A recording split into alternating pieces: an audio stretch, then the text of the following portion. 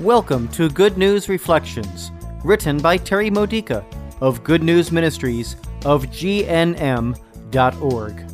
Building your faith for everyday life, using the scriptures of the Catholic Mass.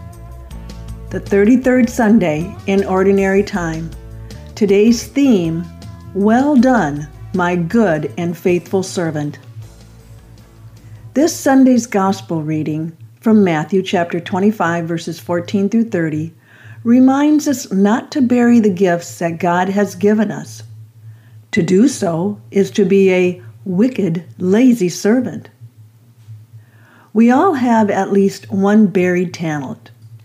There's more we could be doing for the kingdom of God, but we think, not me, I'm not gifted enough. Or, someone else can do it better than I can. Or, God can't be telling me to do that. Or, I don't have the time, the financial resources, the know-how, or good enough health. Or, I'm retired now and I've been waiting a long time to finally focus on my desires. There's no holy excuse for wasting anything good that God has given us, but sadly, it happens quite often because we don't realize how necessary our talents are for the church and our joint mission of spreading God's influence upon the world. What's pushing your gifts and talents aside? What's interfering with your usefulness to the kingdom of God?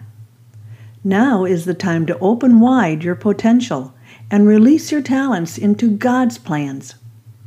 We are all gifted enough to make a difference for God's kingdom because our abilities came from Him. We're His servants, and it's up to Him, not us, to decide what we're capable of doing. Even the homebound and the bedridden have a divine purpose that can be accomplished in their circumstances and sufferings.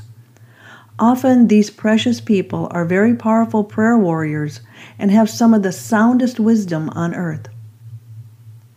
Have you ever been challenged by the question, if God is so good, why does He allow evil to happen? The answer is, it's not God that allows it. It's we who allow it. We are the body of Christ on earth. We are His hands and feet and vocal cords and embracing arms. Jesus truly wants to make our world more heavenly, but too many of us have seemingly good reasons to bury the gifts that could make a difference.